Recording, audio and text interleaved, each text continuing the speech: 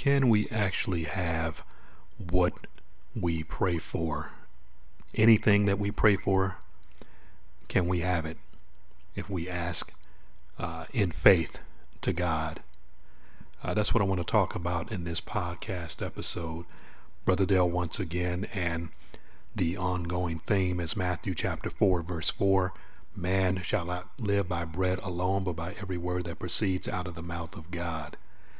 And we need to talk about prayer, which is something that a lot of people do in the world. I mean, some people don't pray at all because they don't believe that God exists, or that God hears them, or that God cares. So their prayer life is dormant. It's non-existent. It's dead.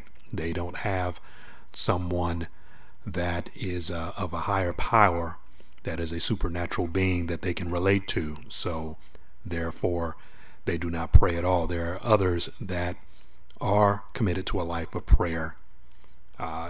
They may do it. They'll do it differently from the way Christians will do it. There are those that are into meditation or into chanting. That is their form, perhaps, of prayer or worship. But I'm talking about prayer according to what the Bible calls prayer. And where I want to go to in this discussion is in Mark chapter 11. Let's start there. Mark chapter 11. And I want to look at verse 23. Mark chapter 11, verse 23. It says this, Jesus speaking.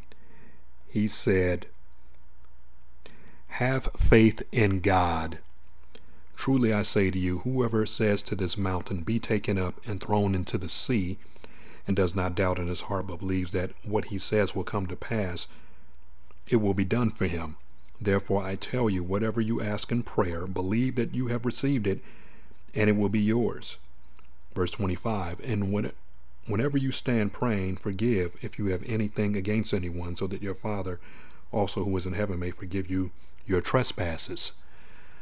This verse, unfortunately, has been butchered throughout the years, and it's been misapplied in some incredible ways. I mean, from the church that I used to attend years ago, which was a mega church that was a charismatic church, they misused this verse into thinking that you can pray for anything that you ask for, and based on the length of time it would take you to receive the answer to your petition would determine your level of faith. In other words, they would say things like, don't pray for a Bentley if you got Volkswagen faith. In other words, if you got 50-cent faith, you cannot pray for $10,000. In other words, it was always related to something of a material value.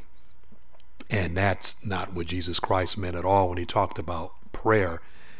There are certain elements and certain qualifications that we need to keep in mind when we pray. Number one, we need to always pray according to the will of God. And we don't always know what that is. So if we're not spending time in God's word, we don't know what his will is. And so therefore, we will pray the wrong way. Let me read to you what is in the book of James, chapter 4.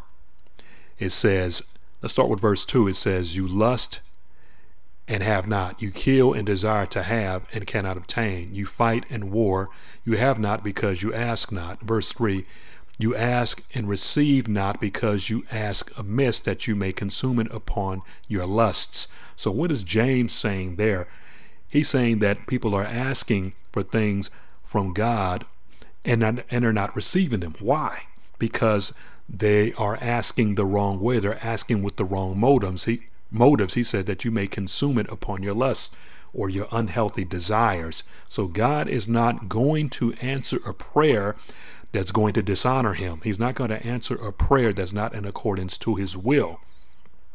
Now, God fulfills his plans through the petitions of his saints.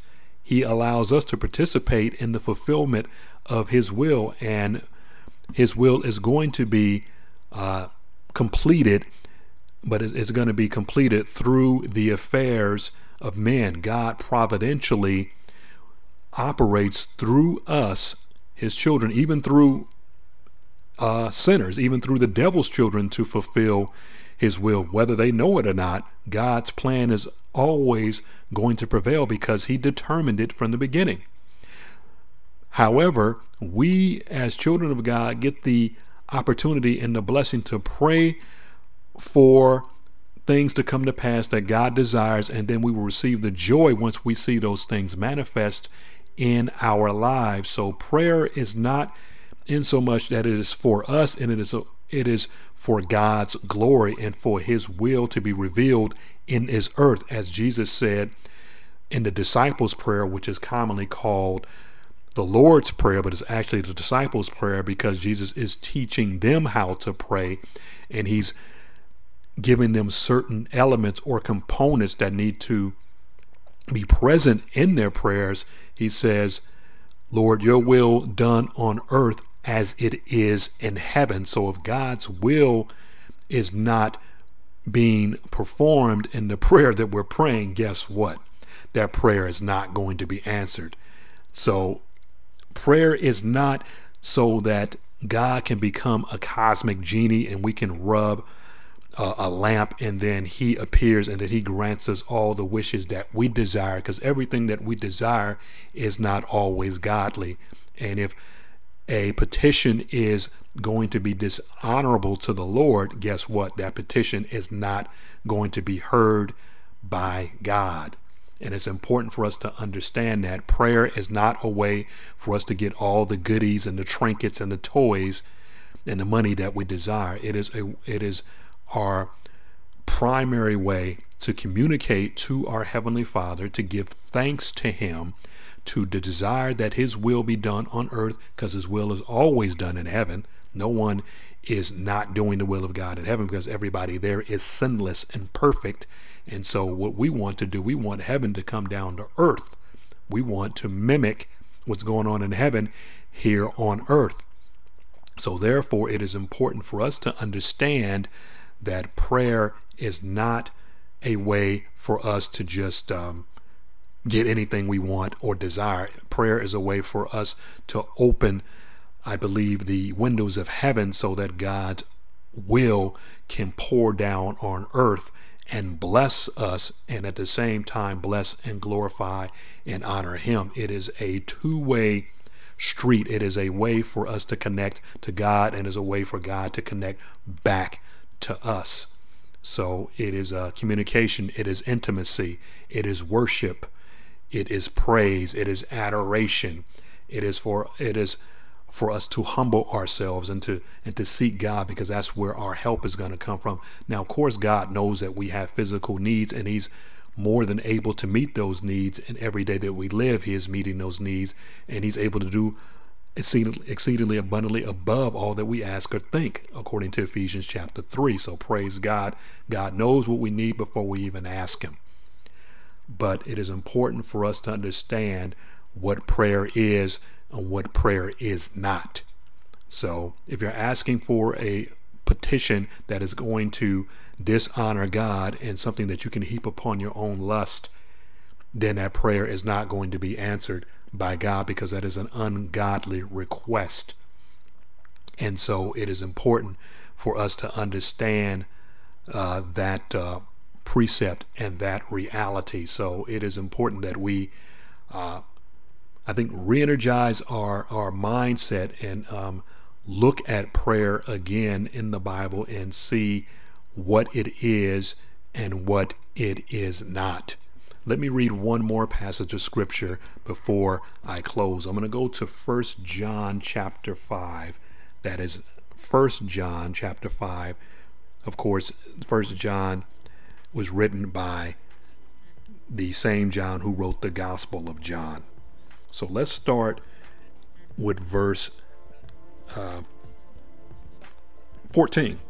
It says, "This is the confidence that we have in him, that if we ask anything according to his will, he hears us. And if we know that he hears us, whatever we ask, we know that we have the petitions that we have desired from him." Notice what it says. It says, and this is the confidence that we have in him, that if we ask anything according to his will, that's the qualifier, he hears us. So if we're not asking according to God's will, then God's not going to hear us. And that's all I wanted to say in regards to prayer. God bless you for listening. This is Brother Dale of Gospel Repentance Ministries. I'll catch you in the next episode.